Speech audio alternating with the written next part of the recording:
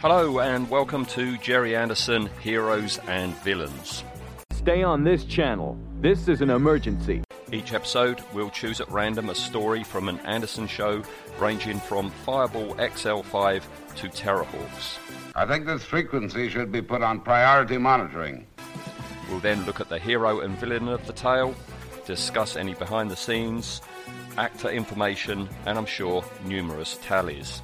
Shadow control to all stations. We have a red alert. Repeat, condition is red. And at the end, crucially, we're going to vote for them. Stand by for action. Just where were you on September the 13th, 1999? Can you think back? What were you doing? When the moon left the Earth's orbit, what job were you in? What were you doing? Looking up, going, oh look, yes, the moon's leaving Earth orbit. That's a good question actually. 1999. What was I doing? That would have been. I'll tell you what you were doing. I'd have been radio rental, mate. Radio rentals. Yeah, I was. There's a name from the past. Yeah. That's a blast from the past, isn't it? Yeah. It would have been because that was the year I met Anne. Okay. And, Two momentous events. Yeah, we were, and there was no. We didn't meet through this or anything, but we were both working for radio rentals. Okay. Isn't that weird? Okay. Yeah. I've just had a flashback image of you on video. 1999, we were in Drone. And we were, yes. We had a Space 1999 themed video of the convention you and Gerry put together because it was the opening credits of Space 1999, wasn't it? I've still got a few of them in the loft somewhere. Yes, we did. This is going back. So we had to edit it on this on a PC, but you had to digitize the footage first. So you had to put the footage into the PC because obviously it was a VHS quality camcorder.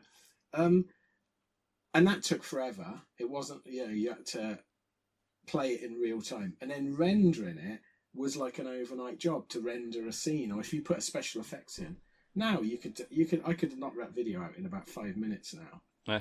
But because we actually did it based on Space 1999. I remember now, yeah. That places you and I in our fandom anyway, in our hobby time. Yeah. We were in Drone. Where was I? September 1999. You used to have been at cinema, wouldn't you? Yeah, but which one? I think was it Christmas 2? Yeah, I think that was my last year at Maidstone before it shut and I moved to Canterbury. So I was chief at Maidstone in September when the moon left the orbit. Yeah. It's weird to think that's 24 years ago. Yeah, don't depress me. Yeah. That's frightening. Where were you though when this episode first? Well, I was at school. I'm losing my words now. Showed. Was it 74 or 75? 75. 75. Yeah, so I was 13. Yeah. When it came out, and I can remember it on TV. I can remember the excitement of it in TV times. I don't know if it immediately straight away came out in Looking. I think it did. I think it did. Yes, because. Yeah, I would have been 75. I would have been 7. Yeah. But I remember it and remember loving it straight away. And I remember reading it in Looking, and the Dinky Eagle came out. Yeah. And it was one of the few Dinkies that I ever had from New. Well, a birthday or something like that. But yeah, we had a green Dinky. Oh. You get cream for that now. I read that the Dinky toy came out like a month before the TV show started. Oh, wow. But I can remember this episode. I can remember most of the first season, but the second one we're talking about, and of course Dragon's Domain, just burned into my psyche. But which is really weird because I don't think. Of all of Anderson's stuff, this is the one that's not aimed at young kids. Is it a family show? I'm not even entirely sure it's a family show. I think it could be, but it seems to be aimed squarely at sort of slightly older teens, young men. Because there are. It's not just men that like this, but it does. Fandom seems to be predominantly male based for this one. Do you think it's because it's almost hard science looking? Well, if it is that a case of they're following on from that tradition in UFO? I think it could be. It could be. I think it's definitely the especially this first episode. That they went with, we want the same people that enjoyed 2001. Yeah. But with a bit more action thrown in. But it's definitely not. It's definitely not aimed at the same sort of crowd that would Thunderbirds or Stingray would appeal to. Then I don't mean like nostalgic and you're a fan now, but then there was no fandom. You had to. It was programs were aimed at a very fleeting audience, weren't they? And I can't see.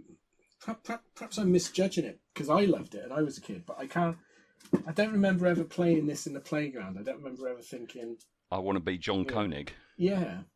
Although I did. I wanted to grow up and be Alan. Yeah. Everyone did, I think, didn't they? That wasn't he the coolest guy ever? He was at then. The time. Yeah, watch it now and it's like, oh dear. And I wanted Victor Bergman to be my dad. Yes, I wanted Victor Bergman to be my dad, my granddad, my teacher, because he was just adorable from a young age. But weirdly, there's almost zero of the slightly dodginess that UFO had in it. There's no long lingering shots on people's bottoms. Well, we'll keep a lookout for those bottoms. I think we do get a shot of Koenig's saggy white ass walking down the corridor. But yeah, it's weirdly predominantly middle-aged saggy men, isn't it? This program. Yeah. They're very strange, but something worked. Yeah, and it's odd. I mean, if we're saying all this, who the show is aimed for, that's fine. But on the other hand, you had the Mego figures, you had the bubblegum cards, you had the jigsaw puzzles, you had the annuals, you had the look-in comic strips, didn't you? Yeah. So I think, perhaps you're right. I think the ephemeral stuff, the stuff around it, the merchandise, it was all aimed at the same kid audience because I think that's all they knew about, wasn't it? Remember, this is pre sort of Star Wars and things like that. So I think they were aiming at the same, because if you look at like adverts for it and reviews, it's always compared to Star Trek. Almost everything about it from the time was comparing it to Star Trek and saying Victor Bergman, he's the new Spock. You know, who would win out a fight, Koenig or Kirk? So I think they were aiming at that. But yeah, the Mego figures, obviously, probably the best set of figures Mego designed. Obviously, they were distributed by Palitoy, but made by Mego. And I remember getting Paul, again, one holiday in Wales from the same shop I used to get all my Megos from when we went on holiday.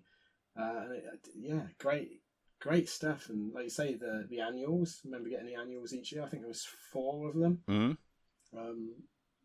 So yeah, it was definitely, there was a kid end to it. And I think a lot of it was, here's the Eagles, here's a battle in space.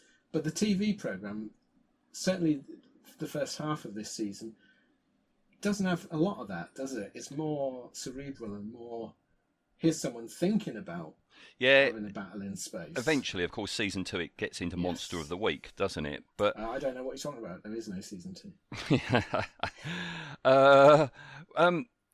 Before we get into it, though, we should mention, that, of course, Space 99 grew out of the proposed second series of UFO, wasn't it? Yeah, which is something I didn't know until very late in the day.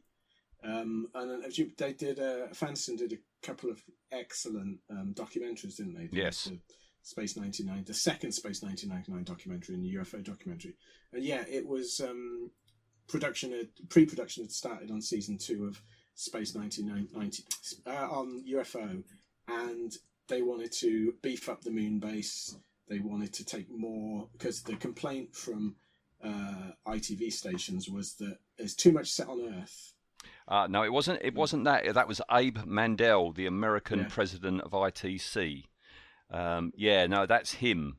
Yeah, which is weird when you think this program takes place too much on Earth. It's like, it's set on Earth, isn't it? Yeah. What are you moaning about? Yeah, because the eagle.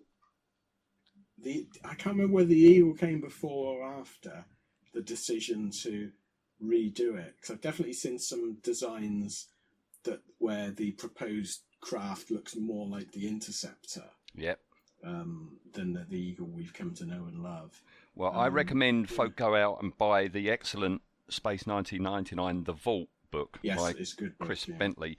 I've got a couple of choice quotes from that, which I'll read out to you and the listener if you don't mind, Ian. No, go for it. It said, this is when talking about UFO 2, the second series. The original program had varied the settings of its stories between Earth and the Moon, but analysis of the American ratings appeared to indicate that episodes focused on Shadow Moon Base were more popular with viewers. Consequently, Anderson revised the format to relocate Shadow's headquarters to Moonbase, now vastly expanded into a complete lunar city, a wheel-like complex of geodesic domes some 10 miles in diameter, serviced by moonships and defended by interceptors and lunar mobiles. Each week, the lunar commander and his officers would engage the aliens in a war in space, combating attempts to destroy the Moon City defences and mount a full-scale invasion of Earth.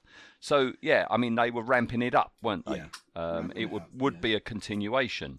But then it says about how Gerry Anderson was called to an early morning meeting with Lou Grade at ATV House in London. He was informed that UFO's American ratings had unexpectedly dipped, and the panicked executives at ITC's New York office had got cold feet about the new series. All right. So, you got to do something else. Yeah. And then it says, Lou Grade felt that the time was right for a full-blown science fiction adventure, while ITC's American president, Abe Mandel, insisted that the new format should offer no possibilities for stories set on Earth. Anderson proposed a series with the working title of Menace in Space. That's a crap title. That's terrible, isn't it? That's 1930s serial title. Yeah, and a total throwback. That's as bad as the Phantom Menace. Yeah, but this is even worse. It would have introduced viewers to the personnel of WANDA, which stood for World Association of Nations Defending Earth Rights. Oh dear. Does that spell out WANDA? You're pushing that, aren't you? Yeah. There's an O in there that shouldn't be there. The multinational operatives of Earth's first-line defense against extraterrestrial terrestrial invasion, based at a lunar early warning station called Moon City. After the destruction of the Earth, the Moon would set adrift on an unexpected journey across the universe, taking with it Earth's only survivors, the 300 men and women inhabiting Moon City. But then Abe Mandel said, no, the viewers won't like the fact that the Earth's been destroyed. So that's when they came up with what they came up with. I think the biggest lesson we learned from any of this is don't listen to the bloody American office. No, especially when you're making a British show. I know you've got to follow the American money, but yeah. He's got to fight the lion! That's the level of it.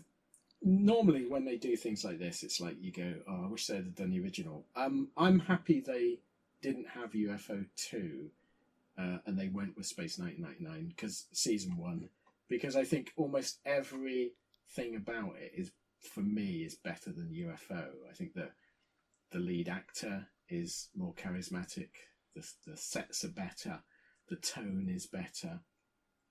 So I'm sort of glad they didn't, but that's not to say that UFO 2 wouldn't have been as good.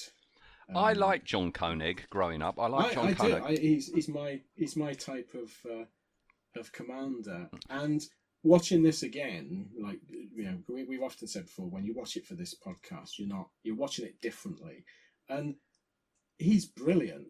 Yeah, I mean, he's really, really good in both these episodes. Not only as a character, but as a commander and the decisions he's making. Yeah.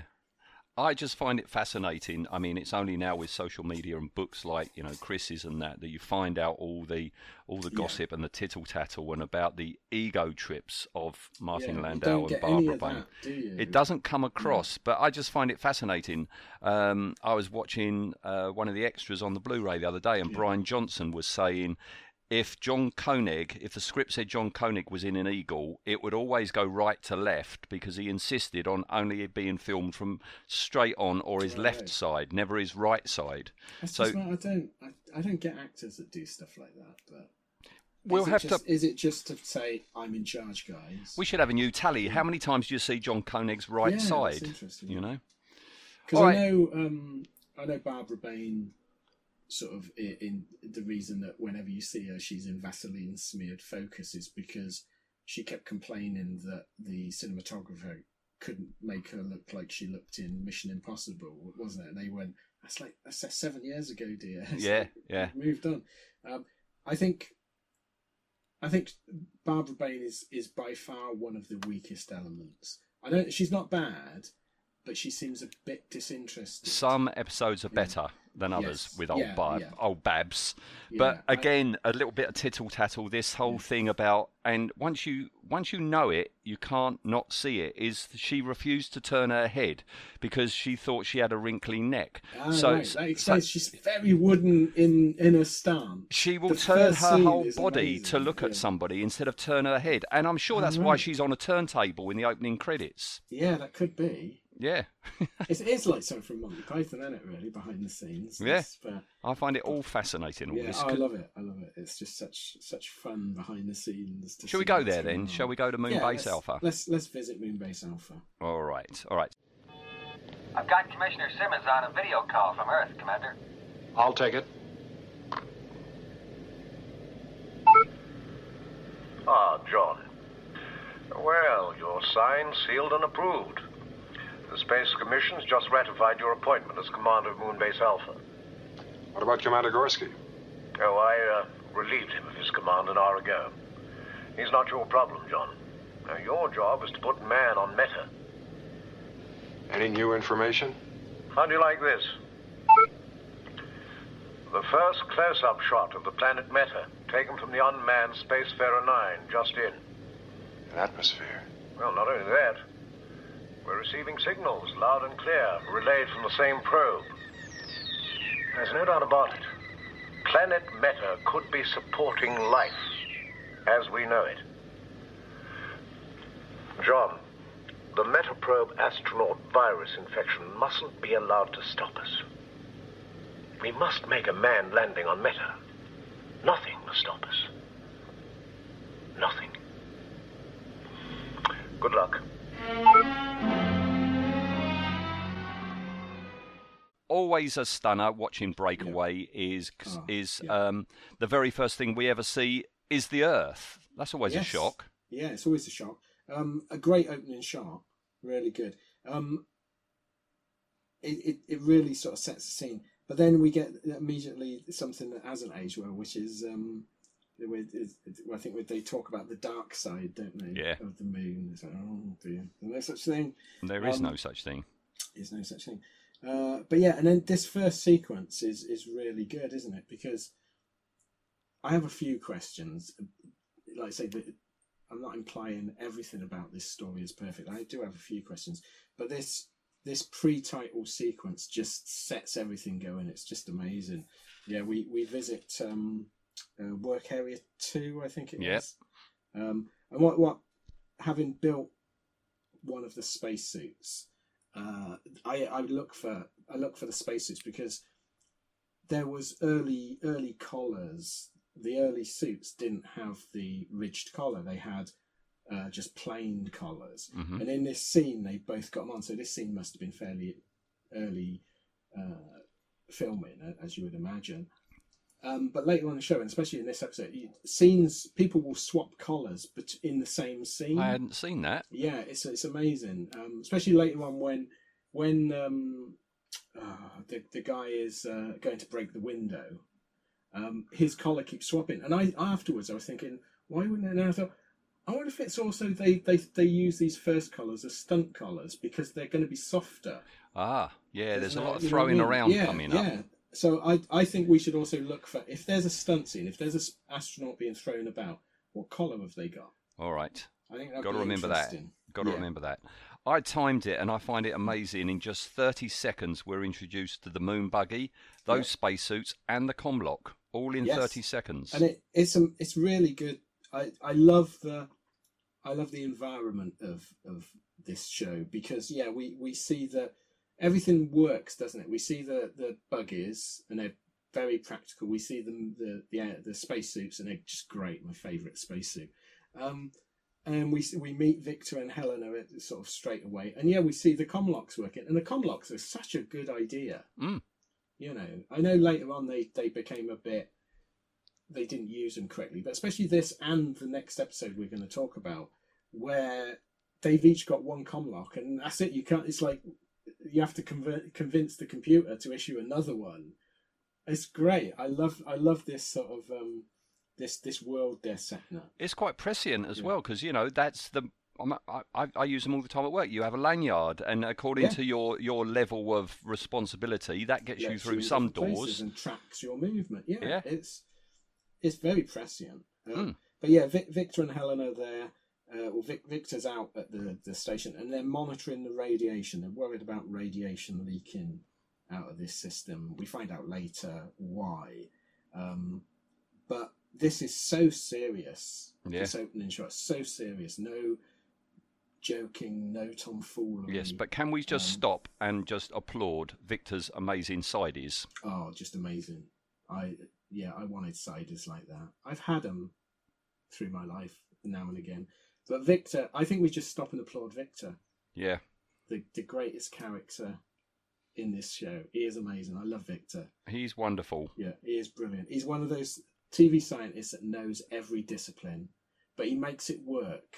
At no point do you go, how does he know that? You go, oh, that makes sense. Yeah. He's so believable. Such a lovely guy as well. I always put him on a pedestal with Lionel Jeffries for exactly the same reason. Yeah. Yeah, he's just brilliant. Just brilliant. Just like I say, no joking about, no nothing. These are people, these are serious scientists doing a serious job in a very dangerous environment. And it is serious. And, there are 2001 vibes here at the beginning. Even down to the stewardess bringing John Koenig his coffee. That's almost beat for beat the, the lady in 2001. When Hayward Floyd goes to Clavier Space. Yeah. This is, you could, I bet if you looked at it, it probably is scene for scene. It's just that she picks up a pen. Yeah. And it's great though. It really sells you on the realism of this. And of course, we should say Eagle was introduced. Yeah. Wonderful design. But also, we get an info dump immediately because there's our man, there's Simmonds, and he's telling Koenig that Koenig's got the job of running Moonbase Alpha. He's relieving Gorski of his command. And then immediately we get to see this image of the planet Meta. Yes. Taken by Spacefarer 9. Of course, Meta now means something slightly different than we think of Facebook and stuff like that. Yeah, Simmonds, this is exposition done well, I think, because he's telling Koenig stuff that Koenig doesn't know. No. Which makes sense, because normally it would be, as you know, John, blah, blah, blah, blah, blah. And but this is really well done. Simmonds immediately, he has the look of villain all over him, doesn't he? Oh, we need a boo and hiss track every time he turns up. But he's great. I love this this performance. He's really good. But yeah, he's basically done a deal with Koenig, as he says. You go and sort out Moonbase, because Koenig was the old Moonbase commander, wasn't he? A while before, which is great. And Koenig doesn't really want to be there. He's sort of reluctant to do it, but he's again thoroughly professional. Yeah. Well, they've sent him in because Simmonds is talking about the Metaprobe astronaut virus infection and how the Metaprobe must launch. It is very important. The planet is sending them signals. Yes. Isn't it? Yeah, they're getting signals. They don't know whether it's from any intelligence or what the signals mean. But yeah, they're getting signals, so they want to send this probe out to find out. Because it's sort of, they don't go a lot into Planet Meta. The novelization does in a lot more detail, ties it up better. But in this, it's like you get the feeling that Meta is a wandering planet, and it's coming into the Earth, sort of the Sol system, and there's signals coming, so they've got to get this probe off to find out what the hell is happening on Meta. Do you know how that has actually been resolved? Shall I jump ahead to my behind the scenes? Oh, go on. While Yeah, we're talking about meta. It says how the next episode produced, Matter of Life and Death, takes place sometime later as the moon approaches an obviously different planet, codenamed Terra Nova, right? Yes. The fan-produced Message from Moonbase Alpha mini-episode proposes that a final transmission sent from Alpha by Sandra 20 years after Breakaway was temporarily shifted in time into the past to become the meta signals heard in the first episode. So that signal is actually Sandra Baines saying goodbye from Moonbase Alpha. I'm not entirely sure that works for me, but yeah, it's not horrible. In the novelisation, the planet Terra Nova, whatever it was, that is meta. Yeah, that's the planet Meta, which sort of ties it up. And because I read the novelizations endlessly. What, the EC Tub ones? Yes, yeah. They're not great, but as a kid, I just loved I read them. I read them over and over again, and that Making of Space 1999 book, that very dense book, wasn't it? And a lot of words, not many photos, and they were black and white and tiny. But I soaked that up. That was a great book. I had a copy of that when I sort of the first go round, signed by Gerry Anderson. And I sold it when I sold all my collection. I thought, I wish I'd have kept it. Oh, you should have. Yeah, should have kept it. Silly boy. Yeah, needed money, must. And all that. But yeah, it really sets this up. So we've already got several interesting plots going, haven't we? It's like the radiation leakage. Why are they worried about that? Meta, what the hell is it? And the Meta astronaut virus. How is this all connected? Ooh, we find out, don't we? Yeah. We also get the space station. We see the Meta probe docking. Have you ever made one of them? No. I mean, it'd be easy enough to. I mean, it's just an eagle beak, isn't it? And lots of EMA. I think that's the one shot in this that doesn't work for me, is when they go, because it's Shane Rimmer, isn't it? Yeah. Isn't he the pilot on? He's the pilot of the Eagle.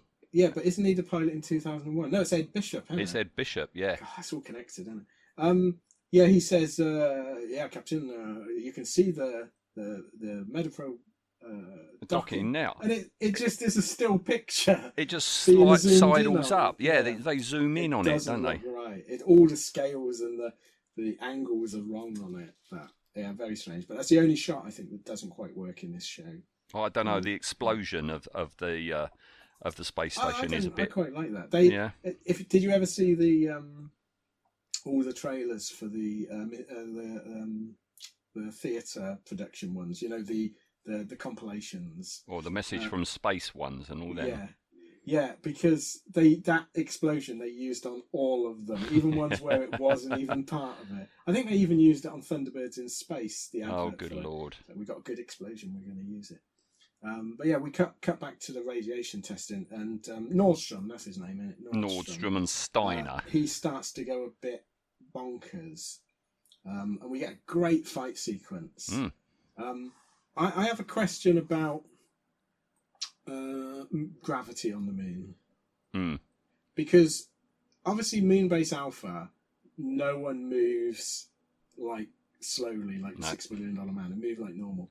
And in the next episode, they put Earth gravity around the ship. The ship. Yeah. So why don't they put that under the place they're doing this work? I guess it's too far away from whatever generates the bubble. Yeah. But we do get a lovely sequence. I used to love this as a kid. These sequences on the moon's surface, where they're all moving slowly. Bouncing up and down. Yeah, we get a wonderful fight, and then an absolutely shocking introduction to the credits where Nordstrom tries to run the fence, gets zapped, then falls and cracks his helmet with a lovely escaping air sound. And then you get that vibrational build-up of the credits. My favourite credit sequence. It builds, doesn't it? It's amazing. And I just find it outrageous that it starts with starring, not the name of the title. No. Well, this is where the money went, wasn't it, on Martin and Barbara? Yeah. It's shocking to watch it on the Blu-ray because the titles finally look good. Whenever you watch any other like probably the ones that were shown on telly and the VHS and the DVDs. Those first two panels where they're just in silhouette look really grainy and horrible and dirty, and then on Blu-ray it's like crystal. Yeah. As they were meant to be. They are smart. Yeah. Do you think it's a good idea to show clips from this episode? I do. I like that because as a kid, you never knew what the episode was going to be. So you could, if you watch it, so, there's a bit of fighting or something. It's great. But it does spoil it a little bit. It reduces the shock value if you know a spacecraft suddenly appears or some horrible moment like Dragon's Domain. They show you the dragon in a Dragon's Domain. Yeah, perhaps the first time you watch it, you don't want to see these, but they're so to me they're just so classic. The theme music is great, much better than season 2. Oh. Yeah, it's just we've got to discuss that when we get round to that. It'll be a while. Yeah. We're introduced to the main cast. We get this episode. We get told what the story is, which is again for this episode ruins it, don't it? Because it's like moon blown out of Earth's orbit. Hang on, what? Yeah. We also get in the credits we get producer Sylvia Anderson, executive producer Gerry Anderson, because of course their divorce was just about to start, wasn't it? Yeah, this is the beginning of the. It has to be said, a horribly acrimonious divorce and rest of their lives. Yeah, they were that dragged on, didn't it? I mean, with everything that's coming out, I mean, no one wants to sort of speak ill of the dead or anything, and everyone has problems, but they both appear to be not particularly great people to each other. Some marriages just shouldn't be. And I think theirs was one of them. Yeah. And then, the like I say, one of the best credit sequence, I think. Yeah. I certainly enjoy it. This one, watching this first episode, I mean, after the credits, we get introduced to the moon tubes. Is that a relatively new thing? Because when we go inside the moon tube, there's brown leather padded seats. I don't remember them in other episodes. Are they always there? I couldn't say. They're definitely brown leather. I thought they were white inside. Everything was brown leather in the 70s. Yeah. It was in our house. Future. Yeah. One thing I didn't mention in the credits, though, which I always found as a kid fascinating, but I mean, is the fact that it says Moon City Costumes by Rudy Gernreich. Yeah. And I was like, Moon City Costumes, what do they mean? Because he just designed the outfits. Yeah, and of course that's a throwback to when it was Moon City, not Moon Base Alpha. Yeah, of course, yeah. And we find out Victor tells Koenig, that people were dying. It looks like radiation poisoning, but it's not radiation poisoning. Yeah. And they got to do something about it. I love that scene where it's where Victor's telling him, he says something, and Koenig goes, the virus infection, and Victor just goes, the virus infection. Yeah, it's great. It's such a great bit of acting. He's brilliant, isn't he? Victor's out acting everyone, and he's just slouched in a chair. Yeah, Next we get, which I just can't believe he's only in this one scene. We meet Gorski, and it's Philip Maddock. Yep. Who was at the time was a big name. He was bigger later on, but every time I watch this, I'm surprised he never appears again. So we should have got a scene of him talking to Koenig. And there are behind the scenes. There are missing scenes. Oh, that's interesting. Do they still exist? I don't know if they're filmed or not. I can't remember. That's further on in my notes. Okay. Yeah. I love when I'm always distracted when John meets Helena for the first time. Yeah. On the shelf in the background is the Visible Man model, which I adored because, number one, I bought it and built it because you had the Visible Man in 2000 AD at the time. That astronaut who goes up into space, comes back and his skin's turned transparent. Yeah. And then I took it apart, got the milliput out, and I tried turning him into R.T. Gruber. Oh, right. From Harlem Judge Heroes. Dredd, yeah. No, from Harlem Heroes. Oh, yes, yeah. No, I was thinking of Rico. Yeah, no, it's Rico. R.T. Gruber was he was half. He was a cyborg. Yeah. What else we got? Oh, yes. Oh, yeah. Just to keep on the thing. So, yeah, throughout this whole thing, Martin Landau is just great as Koenig. Koenig is immediately likable and authoritative without being an arse. Yep. I love this whole sequence where he's meeting everyone and they all like him. They all liked working with him and they're glad to see him back.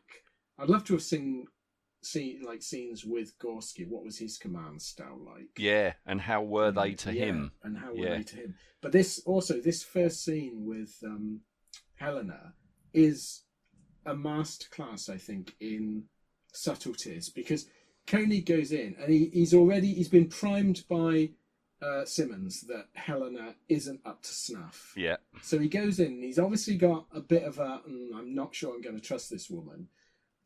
But it's really good because he goes in and he meets her and she's a little bit standoffish. So he immediately goes and says about the microscope to show her, I know about your work. I'm interested in it. I respect it. And then immediately sort of becomes authoritative when it's a wonderful performance. It's such a good performance.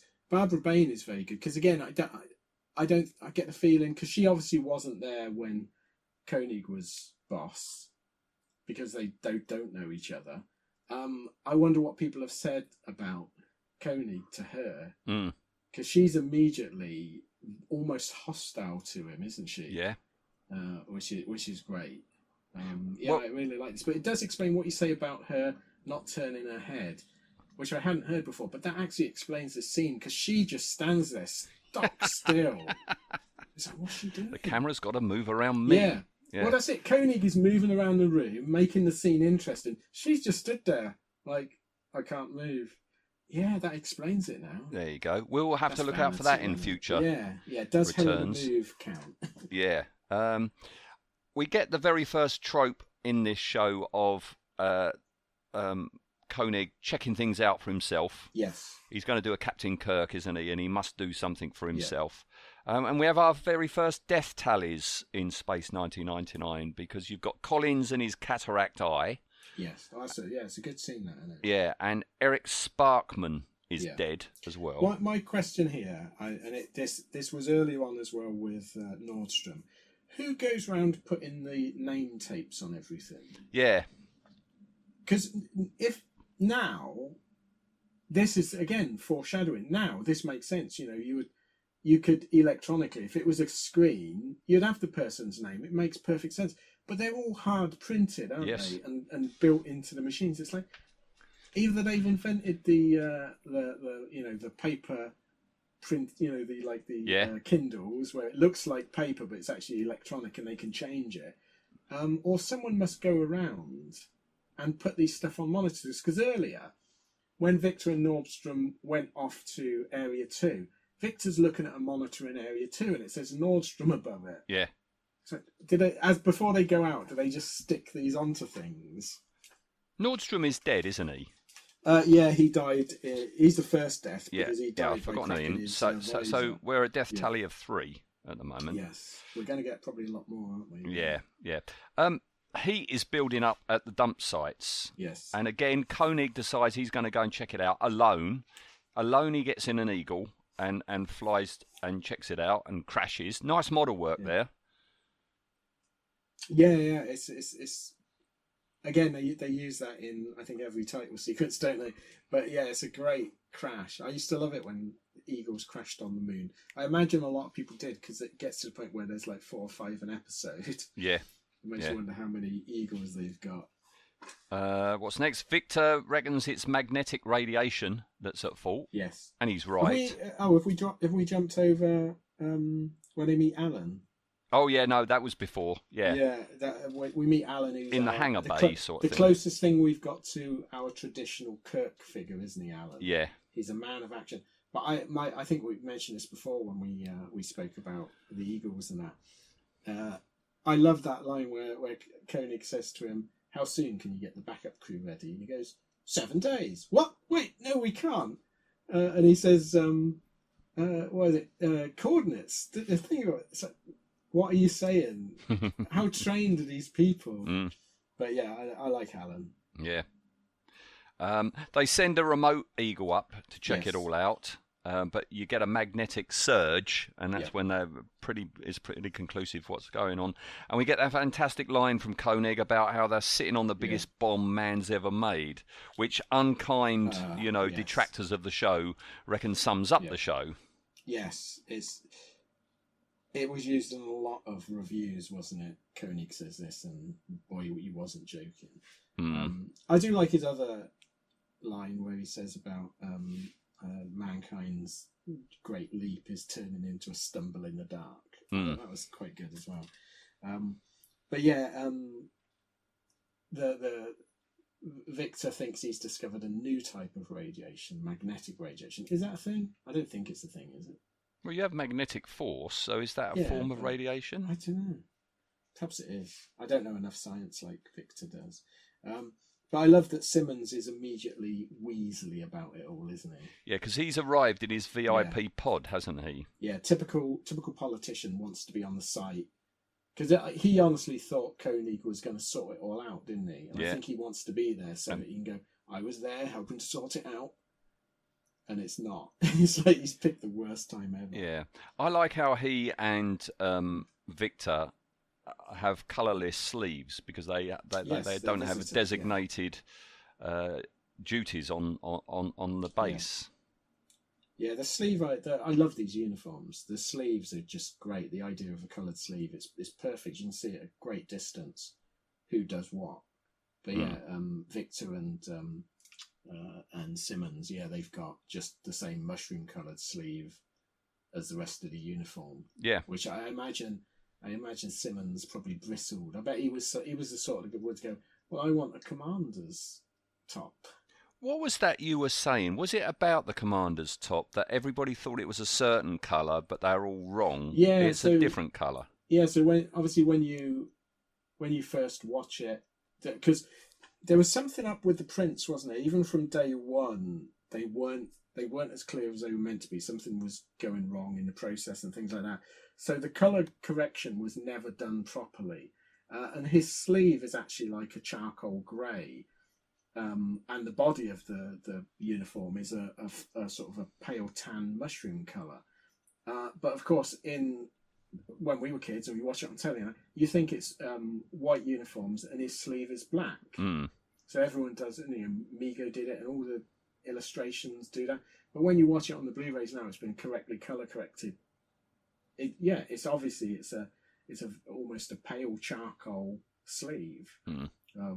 But yeah, great uniforms though. I know that I think it was Martin Landau that wanted the collar, wasn't it? Yeah. Because everyone else has got this hard no collar line, like a t-shirt line, which looks awful on people of a certain age. Yeah. So I can understand why he did that and why in season 2 they went, let's just give everyone collars. Yeah. It looks better. But yeah, I do love the uniforms. The only thing that dates it are the flares. If they didn't have the flares, I mean, that's the saving grace of Star Wars. That John Mollo and co. decided to just have regular trousers and boots. Yes. Yeah. There's a couple of episodes in this where if they go onto a planet, they tuck the trousers into their boots, and it looks so much better. Yeah. You were saying Simmonds is all positive. He wants to do a PR exercise, but that's when everything starts going up and kicking off. Yeah, well, like Koenig said, it's like people risk. All I see is people risking their lives, and Simmonds wants to make a PR stunt out of it. I love it when Koenig says to Alan, "Take Simmonds' Eagle and get into orbit." Simmonds' face, because that's his getaway, isn't it? It's like, it is. That's his Bentley. That's his Bentley. Really good. Everything's. It's almost a ticking clock, isn't it? You can feel the tension building. Yeah. Really, really good. Because Area 1 has already gone up, hasn't it? Yeah. And it was only a small one, but it exploded. Area 2, they're worried because obviously it'll be a much, much bigger explosion. So they come up with a plan of redistributing the nuclear waste, which I'm thinking this is probably the only only real episode where you get to see the second dinky version. What, the that no freighter one wanted. version? Yeah. The bit with the winch on. Yeah. And isn't it nifty? It's great model work. Yeah, I love great. all this model work. This is all amazing. Really, really good. Stunning stuff. I mean, I'm not entirely sure that the plan's going to work anyway because it's so slow, isn't it? Yeah. You have to drag the top off the waist, then pick them up one by one. Yeah. But yeah, it all starts going up. We get a chain reaction, don't we? I've written down 4 here. So I think 6. I think I spotted 6 more deaths in our tally. So that takes us up to 9. All right. But then we get the big one. We get that fantastic explosion. It's an amazing model shot, even now. Oh, it's brilliant. It's so, and even though you know it, I've seen this hundreds of times. It really catches you out. There's so much tension and such good acting. It's going up. Yeah, it's going up. Of course, everyone in reviews and that always points out that if the explosions on the dark side of the moon doesn't exist, it would push the moon into the Earth, which is a bit of a flaw. But if it was just on the edge of the the far side, I think you probably could do it. I bet you could work out using maths that it could skip. It doesn't matter. It looks great. I know the G-force simulations is unconvincing. Yes. This slamming of your hand against the floor. We're moving, goes Victor. But it's terrific, entertaining stuff, isn't it? Yeah, it's great. They can't move, and it's the ship's going out, and Alan's stuck. He's trying to chase the moon. The Meta probe gets destroyed. Then the space station explodes unconvincingly. How many dead people do you reckon on that space station? It's got to be 50 or 60 in there. All right, we'll say 60. Yeah. All right, okay. And the moon is flung out, and it's accelerating, and then it starts to slow down. Why does it slow down? I don't know. I can't work that one out because there's no friction against it. There's a line someone says they're compensating. Yeah. Have they got big motors or something? I don't know. I don't know. I don't know why it slows down, but it starts to slow down. So in a one nod to a Kirk moment, Koenig is the first one that manages to get up off the ground, and he contacts Alan. And it really is an emotional moment when Alan radios back, isn't it? It's like, it's really, really well done. The moon is blown out. They start. I think doesn't the doctor say how many people are dead, or there's some casualties? So is there? I might have to add to the tally later on. I think it's quite poignant. We see Earth for the last time. It always reminds me of Lost in Space. You watch Lost in Space when they leave Earth, and it's like, well, this is the last time we're going to see this properly. Yeah. And we get what we think we're watching a news report, don't we? But it's actually the Alphans watching the news report, where they're sort of saying that the Earth, the rescue attempts are not going to happen. The Earth's devastated, as it would be. So there's got to be a few more deaths there, isn't it? Yeah, but don't they say that California's like sunk into the ocean? Yeah, there's earthquakes, enormous loss of life, but I don't think we can quantify that. So maybe we'll ignore that. But I like the way Simmonds has got like a cut on his head, and that puts him out of the show for about 5 stories. Yeah, I think he probably cut himself. I think he was like, he looks around. Yeah. I need to. If the paparazzi turn up, I'm going to have to look heroic. He just went and got some ketchup or something. Okay.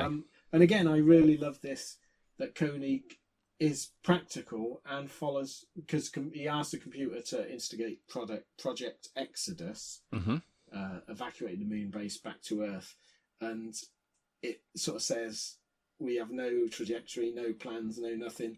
Human decision required. Yeah.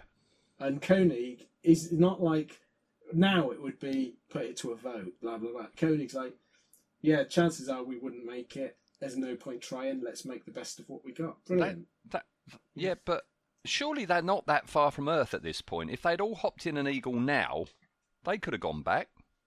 I don't know how the Eagles work going between how much fuel. I mean, later on we find there's no place to carry fuel anyway. But yeah, I just like the fact that it's like he goes with what the facts are. Yeah, because Simmonds is dead set against it, and he just wants to get back. And it's a really good final speech. We find out there's 311 people left. Mm-hmm. I don't know how many we started with. It probably tells us how many have been killed. Did I say 350? I don't know. But we're tallying people on the shuttle and the space station as well. So and it ends with the moon drifting away, and still getting the meta signals. Yeah, almost as a symbol of hope, isn't it? It's like meta, and that's what you expect then, that the next episode is going to be about. It'll be meta. Part 2. Never mentioned again. No, not at all. Very weird. Yeah, very strange. For many years, because the ordering of the episodes for season 1 is problematic, isn't it? At best. And for many years, I went with, A Matter of Life and Death has to be the second one because it carries on. They go to meta. And I'm exactly the same. Yeah. But when you said for this, we're going to treat Earthbound as the second episode because Simmonds is in it. Yeah. And I was like, oh, okay. And then you watch it, it makes perfect sense that this is the second episode. Yeah. But it's really weird. It's not. It's like story 5 or something, isn't it? Yeah. It's like, I mean, I can't remember that detail of watching it, but I bet a lot of people are going, who's he? Yeah. Especially if they perhaps didn't catch most of the first episode or were making their tea or something. But yeah, it makes, if you watch them back to back, it's an almost perfect two-parter.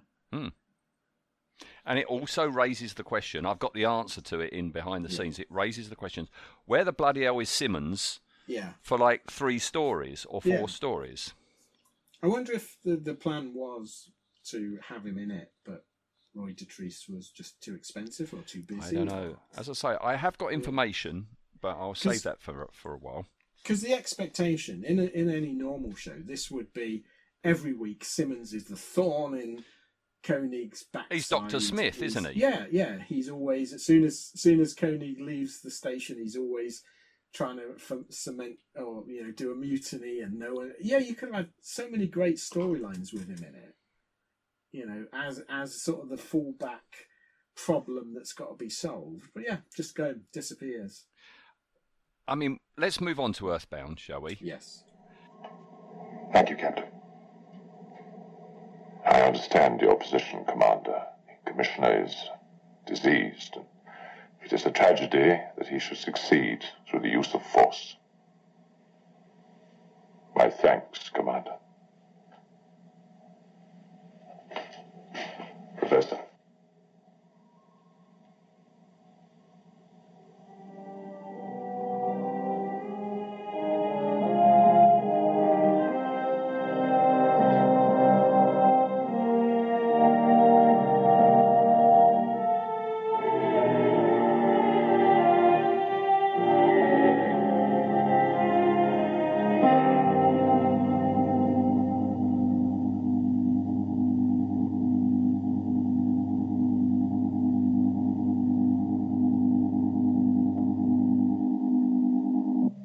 Take your travel position, Commissioner. Arrest is automatic. You first.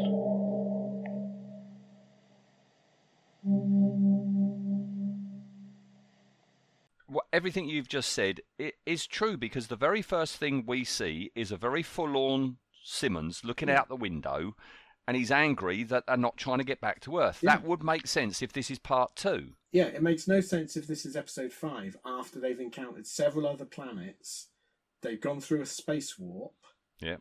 For him to go, the further we get from Earth, we're never going to find. It's like, by this point, if this is episode 5, you're never going to get back to Earth. No, it's got to have been part 2 originally. And also the other thing, about it being, if this was originally the second ever story, this is the very first story where we've got aliens in it. and Yes. alien spaceships, and here it comes. This alien ship approaches. What are your thoughts on this design? Because I've never liked it. No, I think it looks rushed and ill detailed. It looks like a toy. Yeah, it looks like they built the shape and then we're going to send it off to be detailed, and the time ran out and they went, paint it blue, it'll be fine. Yeah, I'm not one of my favourites. Yeah, they did didn't Product Enterprise do a version of it? Yeah, or something? and It's in definitely America, ships, the original toy range, there was Yeah. actually a version of this. You say blue. I've got this problem with blue in science fiction. For me, blue doesn't work in science fiction. Anything blue in science fiction doesn't look right to me. Yellow, fine. Orange, fine. is a little Green, tip. fine. Don't ever watch Avatar. Then. I'm not going to like it. I'm not a fan. Oh, what a surprise. You get two orange striped eagles are sent out to intercept it, but for some reason they're behind it. Yeah, I don't understand this. The logistics of this, because they go out to meet it, but then they come up behind it, and it's facing the moon. It's like, did they circle right round it? They might have done, I suppose. No one seems surprised at an alien ship, but then no one seems surprised that Meta might be giving off a signal that might have been intelligent. So I wonder if in this universe we have already made contact with some sort of alien species, or I suppose if you take it, it's the same universe as UFO. Yeah, well then everything we find out about the inhabitants of this Caldor spaceship doesn't match what that Caldor ship is doing. It looks clumsy. It lands clumsily. It's not got the grace and the elegance of the people who are inside it. Everything about the Caldorians is grace, elegance, minimal movement. Yeah, and this thing is just going about like a spinning top, and it's the landing. I think it is not a great landing sequence. This, because it's you can tell it's on strings, and there's that final bit where it's like, "I'll just dump it down. It'll be fine." Yeah, and isn't that odd? Because it's far too small. When you get these two ships next to each other, the Caldor ship is far too small. You can't have that big interior inside that when you see it alongside an Eagle. No, because they send out the Eagle and they have a connection tube that goes over the hatchway, which again doesn't match the model. Where does it come from in that pod? It's like the whole Eagle is an absolute nightmare of design, isn't it? Because it's like, where did the sliding doors on the nose cone go to? There's not enough room to do them. Where's the fuel kept? There's two exhaust bells underneath the passenger module. Where's the engine that needs those exhaust bells? So you just have to accept the Eagle and go, yeah, it looks good. That'll do me. But yeah, they lock on and they go. And we see stun guns for, I think, the first time. Mm-hmm. Right? Love that. I love the stun gun. Really good thing. Koenig's suit is really grubby. I didn't notice. Yeah, no, it's like, God, it's so grubby on the chest unit. It's like, I don't know what happened there. And Victor has to open the door. His tool looks like a hairdryer, doesn't it? I've got Victor and his hairdryer. Checks out the door. Oh boy, that is a hairdryer converted, isn't it? Yeah, it's dodgy. It's dodgy. But they get in, and then we see this massive interior. And I think Zantor must have had the painters in it, because it's those plastic sheets you put up when you're painting. Yep. Everywhere. This is Keith Wilson, of course, isn't it? This is his first ever Alien interiors. And I love Keith Wilson. I love what he could do with the space and fill it with interesting things. But it's spoilt by that silly lunar gravity walking thing. In my notes I've got, why are they doing big exaggerated moonwalking when in the ship? And I don't know who it is at the front of that party, but they're really laying it on thick, aren't they? With the arms going up, bam, bam, bam, bam. And then they gravity control. Koenig contacts Alpha and says, "Can you generate some gravity under the ship?" And they just flick a switch and it does. Right. Question there then. It's not until that point that you get gravity in the ship, but the Eagle is right alongside and it has gravity. Yeah. Oh, and also the Eagles have gravity in them. Why does the Eagle leave and just leave the pod? I know. I Apart think it's from to just show that you I can think detach that's the pod. literally it. Yeah, it's Right. literally it to show that. Because they've gone onto an alien ship. If they needed to get away in a hurry, they're screwed now, aren't Yeah. they? Yeah. You know? But yeah, I think it was literally to show a special effects sequence of it lifting off. Yeah. So it made people think of Thunderbird 2. I love it in all this dialogue. No one likes Simmonds, do they? No, because he's They think he's whinging an like mad arse, back yeah. at the base, isn't he? Yeah. I love Prentice Hancock. Paul is just brilliant in this. He has got no respect for Simmonds. Yep. It's wonderful. I don't understand how they can get a visual from inside the ship when nobody's got a camera. I don't know how that works. And this isn't just for Space 1999, but they do that normal thing of the security monitor that they're watching shows the episode, so it's really nicely edited and from unusual angles where there couldn't possibly be cameras. I understand it costs a bit more to like put a camera up on a step ladder and keep it fixed, but it always looks horrible when they do this. Yeah. Lots of shows, Star Trek did it, this did it, almost every sci-fi show does it. We also then get a brilliant space drill. They decide to they found these bodies in these plastic containers, and they think immediately, oh, they must be dead. Yeah, they won't wake up, will they? They won't wake up. Can't wake them up. So they decide to drill a hole in one of the plastic containers, and this wonderful space drill that looks really hard to use. I know what that's made out of, but wait for right. behind the scenes. Cool. Yeah, you can track one down on eBay if you want to recreate that. Oh, right, cool. Yeah. And Helena is guilty of murder at this point, isn't she? Because she kills this poor woman. Yep, so, another dead person. Quite grisly as well for, a tea time show. Which sets things off, and Chris wakes up, doesn't he? Yeah, Christopher Lee wakes up, immediately speaks English. There's no assumption that in any of these episodes that aliens will speak alien. They all speak English. I mean, I don't know. I understand why you do it, but there's no lines about, Star Trek had the universal translator, things like that. It's like everyone speaks English. That's fine. Yeah, but what's really weird is, they all wake up. There's lots of silence. You've got this ritual thing. You never see Zantor talking to Koenig for the first time because the ship flies to a launch pad, taken below. I'm Simmonds. imagining they're not just stood there in silence. No. Awkward. Because Simmonds goes running up to the party as they come out, and Zantor's first line is "Your status, please." Yeah, and Simmonds immediately dobs in Koenig, don't he? Yeah. Oh, he'll be punished. I put slime in his way, trying to drop Koenig into it. Yeah. I do like Christopher Lee's, we have no need for judicial revenge. I'm not a great, I'm not a great fan of that Christopher Lee is this amazing actor. But in this, his sort of unemotional line delivery fits really well. I put aloofness. Yeah, because to me, that's how he is in every role.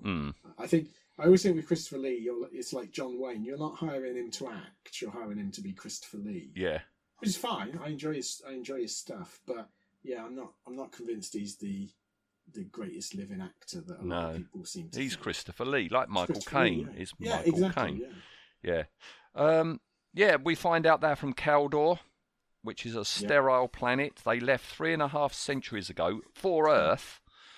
To go to the moon and then Earth. So the computers found the moon, not realised the Earth's not just behind it. That's a crap GPS system, isn't it? Yeah. Really. I mean, we never really find out how they found out about the Earth and why they thought it would be compatible or that the people on Earth would welcome them. Because the other thing that's sort of missing from this show is there's only the 4 of them, isn't there? Yeah. Escaping. So the stakes are very low. There's no. You would expect him to go. We've got our race. Gene pool or something. Gene banks. Yeah. But no, it's just 4 of them. I do love Christopher Lee though when he's talking to Helena and he's like, our life essence is so low that we can't reproduce than that.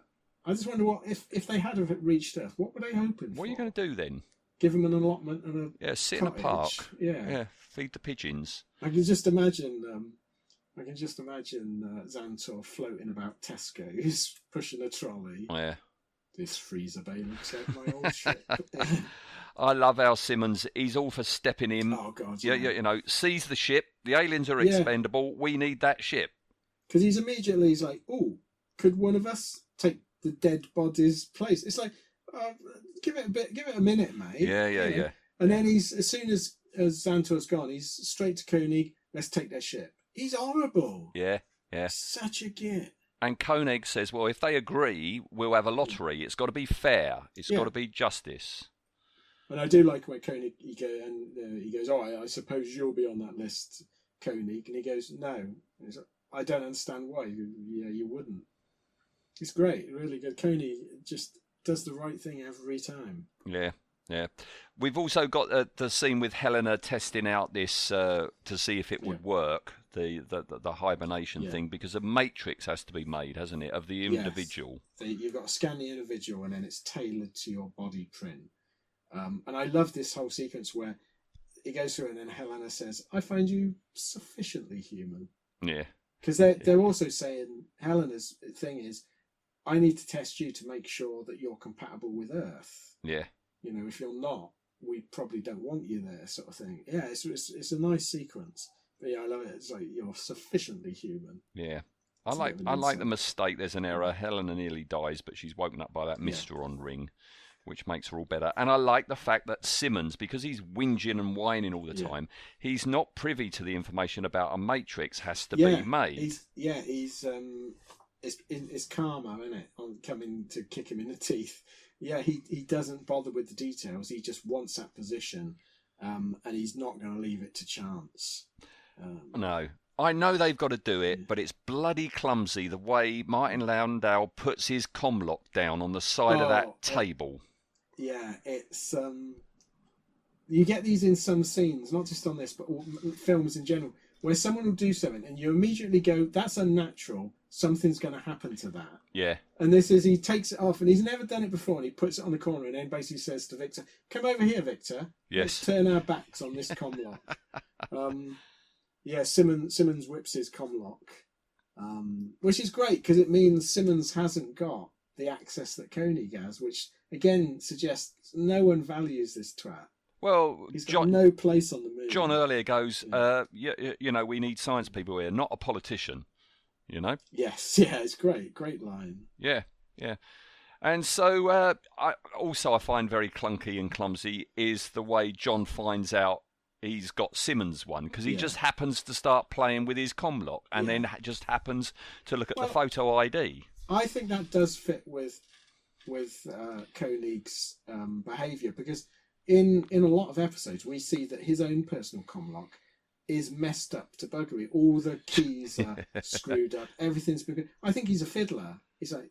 Yeah. He's ruining all the technology just by playing with it. He's Paul Darrow. Paul Darrow was always breaking things on Blake 7, wasn't he? Yeah. So, they found out what Simmonds has done, but Simmonds, meanwhile, is down at the power station and he's got all the people there hostage. Yes. Yeah, he's... Because up to this, you can sort of go, he's a horrible, smarmy, typical politician. But with this one move, he goes into villain, doesn't he? Yeah. He takes the entire moon base hostage. And I love that Zantor is like, when told about it, is like, well, we're going to have to give him a place. Yeah. If he's got the power to do what he says, I'll be the hostage. Yeah, I'll be your hostage. It's great. Such nobility he's got compared to Simmonds, who's just an odious git. Yeah. And I like the way this isn't really the bridge of the Enterprise, because Paul is all for him going. Yeah, Alan's against it. There's proper dissension in the ranks, isn't there? But what I like is there's dissension in the ranks, but they all defer to Koenig as they should. Whereas, like with modern Trek, there's lots of dissension on the various Discovery now, and then everyone ignores who's actually in charge. But yeah, I love this. Paul is I always liked Paul as a character, and these two episodes are really strong for him, because it's like, he's like, let's get rid of him. Yeah. He's the worst person going. One of us doesn't get to go home, but so what? We've benefited because we've lost Simmonds. Yeah. I agree with him. I think he's absolutely right. Yeah. They should have just gone, okay. I like Zantor's line about Simmonds saying the Commissioner is, pause, diseased, right? Yes, it's brilliant. Now, today we've got Simmonds for our adversary of the week. But this whole thing, at any point, Zantor could say to Simmonds, you can't get in that tank. You haven't had a matrix done. Yeah. Well, they mention this, don't they? That I can't remember who says it, but Alan or Paul says, Zantor must have known, and then Helena goes, no, or Victor goes, no, he just wouldn't have had time. I think he knew. I think this is his way of getting the justice, judicial revenge. That he doesn't believe in. About. Yeah. In which case, he's not as nice as we might have thought. Or is it? I'm not entirely sure he's nice anyway. I think he's just logical and okay. I just think he's not horrible. Because Simmonds gets on, gets the base back up and running, but with Zantor as hostage. And then I love as well that he gets them to go in first, and then he goes in, but he leaves his stun gun outside. If he'd have just took it in with him, it'd have been fine. Yeah. But it's a great one of these where everyone of a certain age remembers this one, because the ending is it's pitch perfect. It sort of cuts away, and then we cut to Simmonds waking up, and even as an audience, we're not entirely sure this isn't 75 years later. No. And he's so happy, and he uses comlock. I don't know why he thinks the comlock would still be connecting to Earth at that point, or that the batteries would survive. Yeah, that's a good point as well. He's basically talking to Earth, saying, "I'm back. I bet you missed me." I bet he's so happy, isn't he? But he thinks they're going to welcome him with open arms and go, "Oh my God, it's Simmonds. We've been doing terribly without Mr. Simmonds." He's so happy, and then he's not getting a response. He's getting a bit angry, and then it's just a hard cut to Paul. Listening on Moonbase, and you immediately reckon that you go, "Oh God, this is amazing." It is fantastic. This moment where they slowly realise it didn't work. He's still awake, and we can't do anything. It's heartbreaking because even though he's a villain, it's like this is going to be a horrible death, but they can't do anything. I love it. It's like, just turn it off. Let's go back to work, guys. In the end, that's what they have to do, because he starts to plead, because it dawns on Simmonds that it didn't work. And comically, he sees that the time hasn't changed much. It's like an hour later. But then it could be 75 years and an hour later. True. There's no date on it. He's right though. Roy, he does fair bang around in that tank, doesn't he? I wonder how many takes they did where it fell apart. I was watching for the size wobbling. It doesn't look particularly sort of secure. But he's banging away with his comlock, and it's heart rending. But such a good ending. I like the stunned silence in the command centre as they turn it off. Because they all hated him, but you wouldn't wish. What a horrible death that is, it's just good Lord. Even if he could have got out, there's nothing he could do, is there? No. There's no food on that ship. There's no. I mean, I bet there's not that much oxygen. No. I don't like the cop-out thing about the computer chose Simmonds. I don't like that. That's one step too far. It would have been better if they'd have gone, it goes, who did the computer choose? And he looks and goes, it chose you, Paul. And Paul just goes, "Oh, you fucking bastard!" But it's a bit too twee. Yes, after a perfect ending, Yeah. it gets a bit too twee where it's like, it chose Simmonds. Yeah, yeah. Great ending though, and as you say, a very memorable end. I remember this from the first transmission. Yeah. Well, it must have been memorable to the merchandisers because Migo did Captain Zantor. We had a Zantor, yes, we did. Yeah, a lovely little, and it's not the greatest likeness to Christopher Lee, but it is a Christopher Lee action figure well before all the Lord of the Rings ones. Yeah. But really good. Two 2 super strong episodes. Yeah, and yeah. it was What a great absolute start to joy to 1999. Yeah. Ian, listener, short pause while I go to the loo. Hang on one Okay. second. Hang on.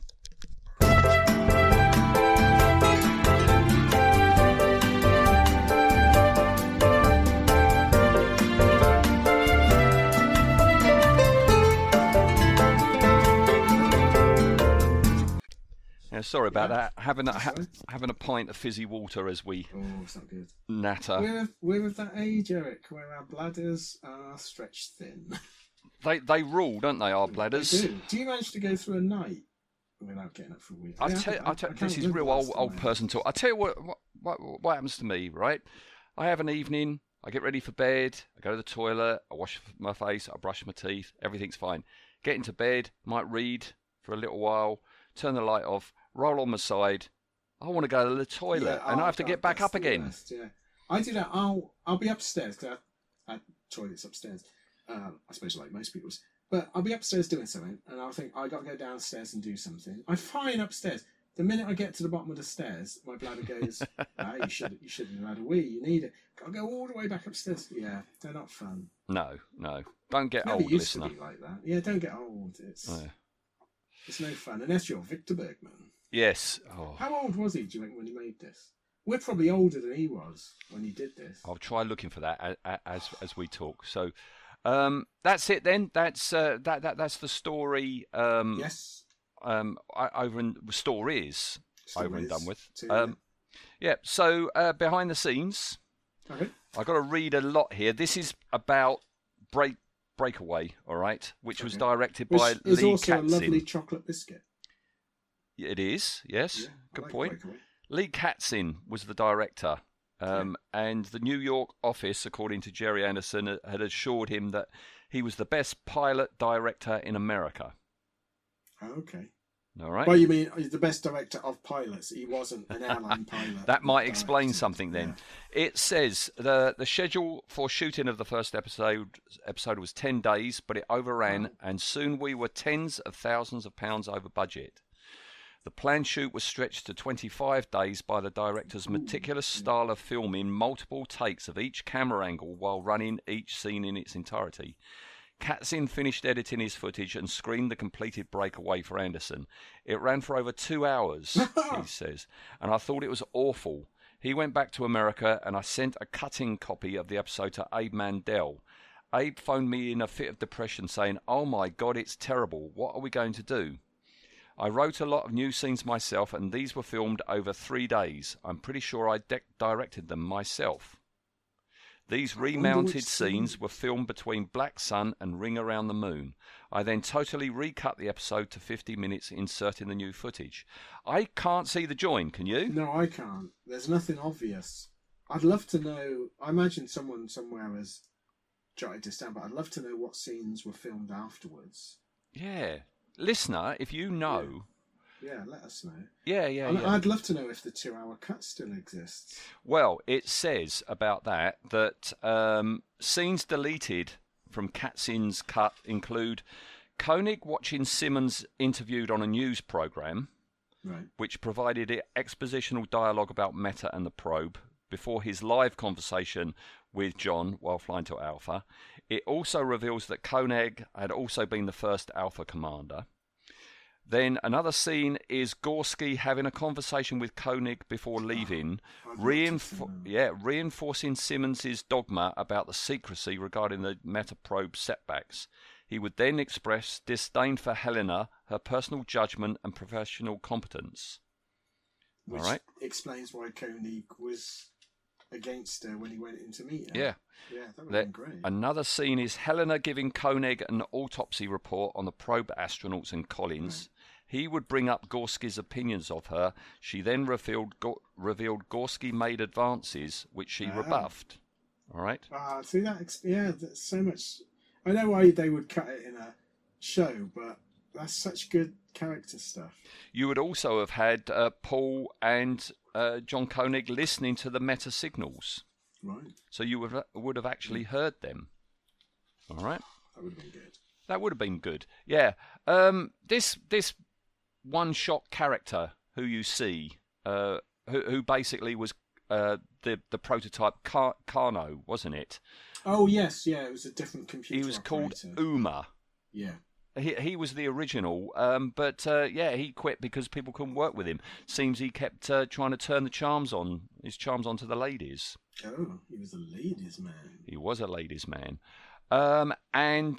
It says in 2003 the story was novelised by E.C. Tubb and released in Space 1999 Earthbound.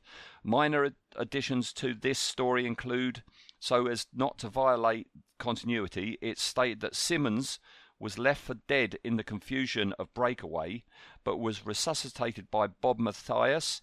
His broken neck and fractured skull were repaired, and the weeks spent recovering in medical explained his absence. Okay. All they need to say was he broke his legs or something, and he's been in the med bay. Yeah. Barry Morse. When we went in the med bay, he just happened to have to go to the toilet or something. Yeah. Barry Morse was born in 1918. 1918. Right. Okay, and this was 75. So 75 minus 18. 53. He was 53. Yeah. That can't be right. Hang on, let me get my calculator. No, you're wrong. He's a bit more than that. 57. I've added it the wrong way. Is it? So it was 75. 56. If it was 74 that they filmed it. Okay. Oh, I'm still 2 years younger than him now. You're older than me. I'm 6 years older than him. Oh my God.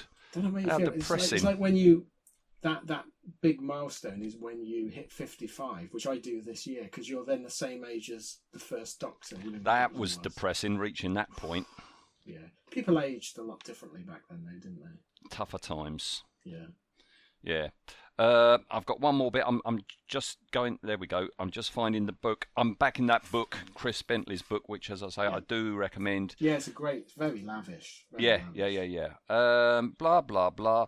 This is the while making Earthbound. This is when Eamon Holmes came on to the set, and Roy Dotrice got a "This Is Your Life." Oh yes, I think I've seen photos from that. Yeah. Blah, blah, blah, blah, blah. Hang on, let's scrolling down. Oh, here we go. The hand drill used by Helena, all right, was a modified Kenwood hand whisk. Oh, right, for like whisking pudding. Yeah, it's a double, whatever the bit that whisks. Yeah. I suppose it's a double whisk thing. It says the device came with a pair of detachable orange plastic whisk arms. The whisk section of the left arm was removed, while the right arm was replaced with a drill rod to create the Earthbound prop. Why didn't they just use a normal drill? I have no idea.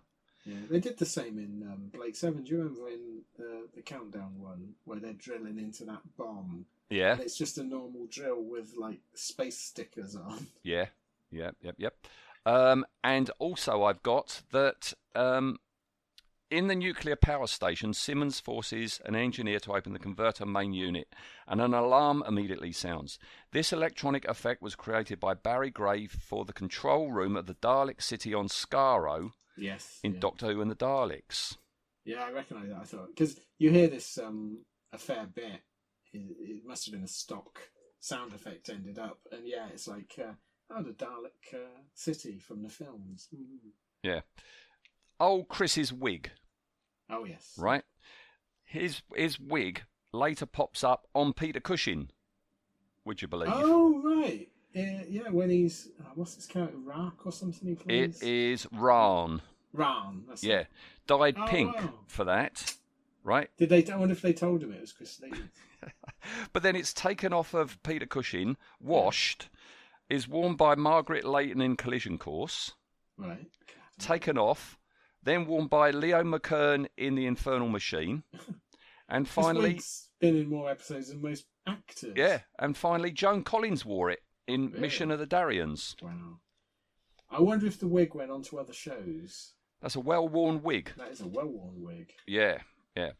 All right, so, unusually for our show, Space 1999, I don't think had any dodginess. No, none whatsoever. There was no sexism. There was no leering shots. There was no smoking. no drinking. That's it, isn't it? Yeah, I think it was a good, clean, wholesome, professional people doing what they do. With a right slime ball. Yeah, with a horrible man. So 0 for Space 1999. Death tally. Yeah. I've approximately, it's always approximately. Yeah, it's very approximate. Yeah, we've got that as 71. I think that's fair. All right. I bet it was more, but we'll give it that. Yeah, it's still a lot less than what's above it, which is Joe 90 with 203. All personally killed by a 9-year-old. Yeah. And then if we go on to the actors, Roy Dotrice, of course. Yep. Born on Guernsey. And during the war as well, when it was occupied, they escaped to England. He lied about his age and joined the RAF at 16, and was trained as a wireless operator and air gunner. Oh. In 1942, his plane was shot down, and he was captured, where he served out the remainder of World War II as a prisoner of war in Germany. Blimey. He was introduced to the idea of performing when he took part in various makeshift concerts. So many people started in prison camps, didn't they? Yeah. Entertainers. It's amazing. And it's really weird. I thought he would have been in a lot of stuff. These two appearances in Space 1999 are his only Gerry Anderson appearances. Yeah. And he never appeared in any of the ITC shows. Never. Perhaps he was BBC man. Might be. I wasn't looking for the BBC stuff. He was quite famous. I seem to remember him in lots of stuff. But... Yeah. And of course, he went on. He was in Beauty and the Beast, wasn't he? Yes. The Linda Hamilton show. Yeah. Perhaps he moved to America. Yeah, maybe. And what can you say about Christopher Lee? We haven't got enough time, have we? Fella, yeah. I think he's done a couple of genre stuff. I think. No, I don't know. I don't know. No. If any of you have seen anything that this Christopher Lee guy has been in, I vaguely remember something about. I think he did a horror film once. Yeah, I think so. Yeah, not a very good one. No, Christopher Lee. What can you say? Like I say, I'm not. I like him. I enjoy his stuff. I've never seen a performance I didn't really enjoy, but I don't think he's a great actor. No, I'd push it, call him an actor, other than the fact he says lines and appears on film. He's iconic, as in, iconic means visual, and you see a photo of him as Dracula, and he is an iconic film character. He definitely has presence, but he's not. You wouldn't hire him, or you wouldn't have hired him to play a romantic lead, I don't think, or anything that involved showing emotion. Ideal stiff upper lip Brit. Yeah, can you think of any time where you've seen Christopher Lee laugh uproariously? No. Heartily. Even in behind the scenes stuff, he always comes across as a party pooper. Yeah, a bit cold. Yeah. There's when he played Saruman, there's lots of behind the scenes footage where like Peter Jackson's having a right laugh, and Christopher Lee is like stony faced. It's like you should be taking this seriously. Mm. Yeah, I got a feeling perhaps he was not the life and soul of the party. Mm. What is it? Cold fish in it as well. Cold fish, yeah. Yeah. This is going to be fun now because we're going to vote on those two characters. All right. Yeah. But first one we're going to do is Simmonds.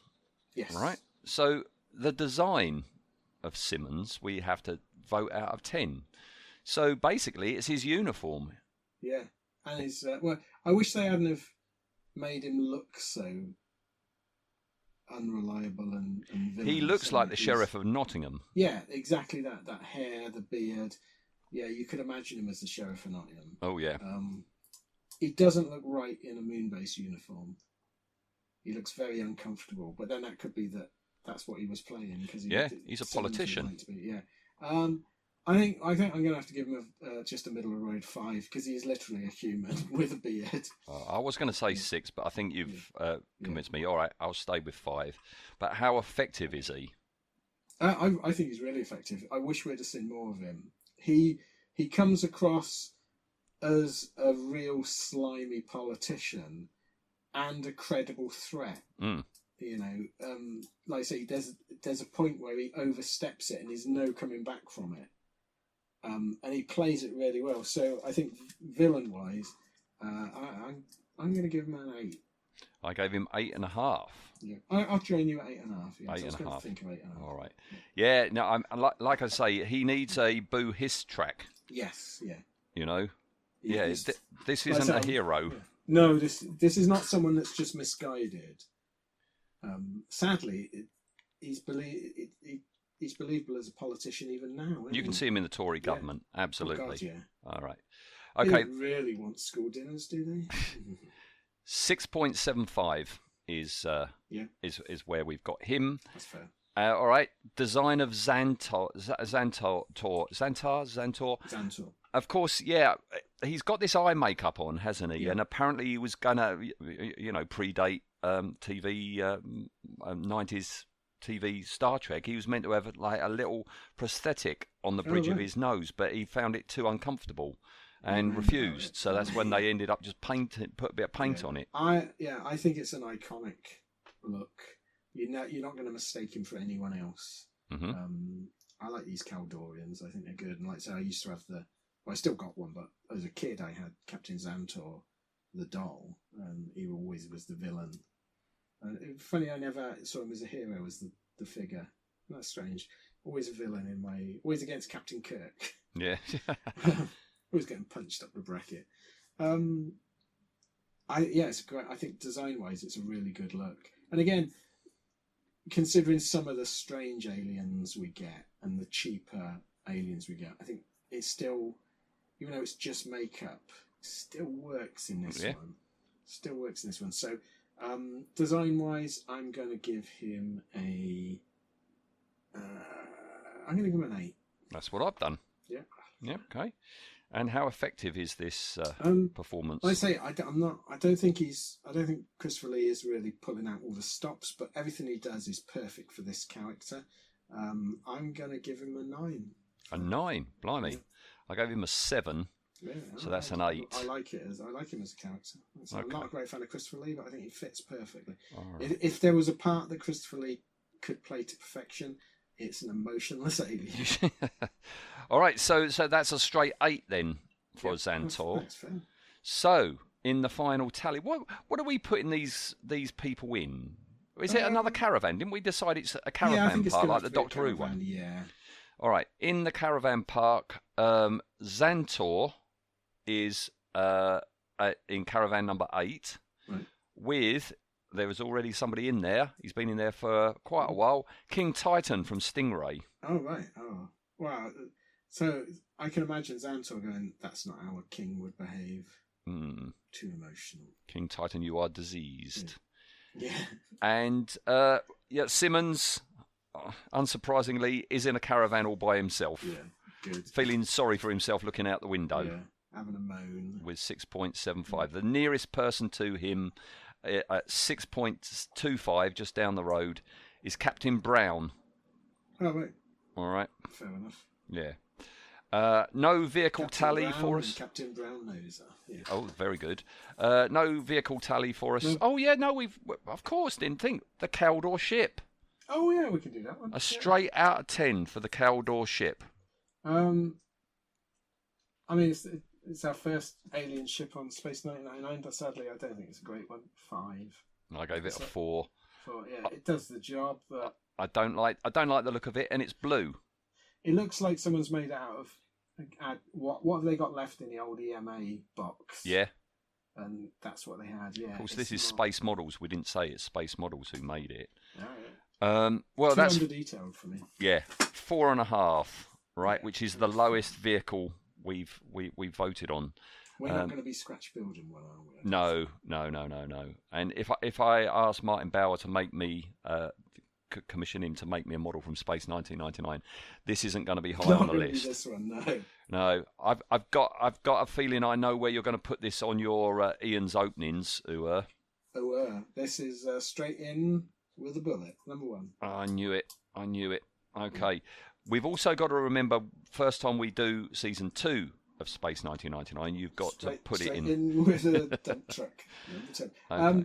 Yeah, I know we're not doing our Anderson favourite shows. Yes, yeah. It's our top 10 You've already got lot of 4 on ties. your list at the moment. Okay. You've got 1 to 4. What have I got so far? At number 4, you've got the very first episode of Stingray. Oh, cool. At number 3, Winged Assassin from Captain Scarlet. Yep. 2, the Mysterons from Captain Scarlet. And number 1, Trapped in the Sky Thunderbirds. All right. Well, this goes straight in at number 1. Which one? Yeah. Breakaway. Breakaway, yeah. Right. Earthbound goes in at number 2. Oh, blimey! At number 2. Yeah, I like Earthbound. Okay. I mean, I don't think it's any secret. Space 1999 is my favourite Anderson show. I think Breakaway is probably my favourite Space 1999 episode, and I'd also say it is a magnificent hour of television in general. There's not much that beats it. Mm. It's as damn near perfect as you can get. Okay. Well, I've put Breakaway at number 1. Yeah. But Earthbound at number 4.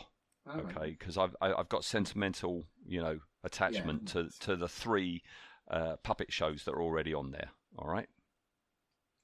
Yeah, it'll be interesting to see stuff that might displace it. Yeah, and just where the live action and the puppet shows all rank among our top 10s. We haven't done the Thunderbirds one with the crocodiles yet. So. No.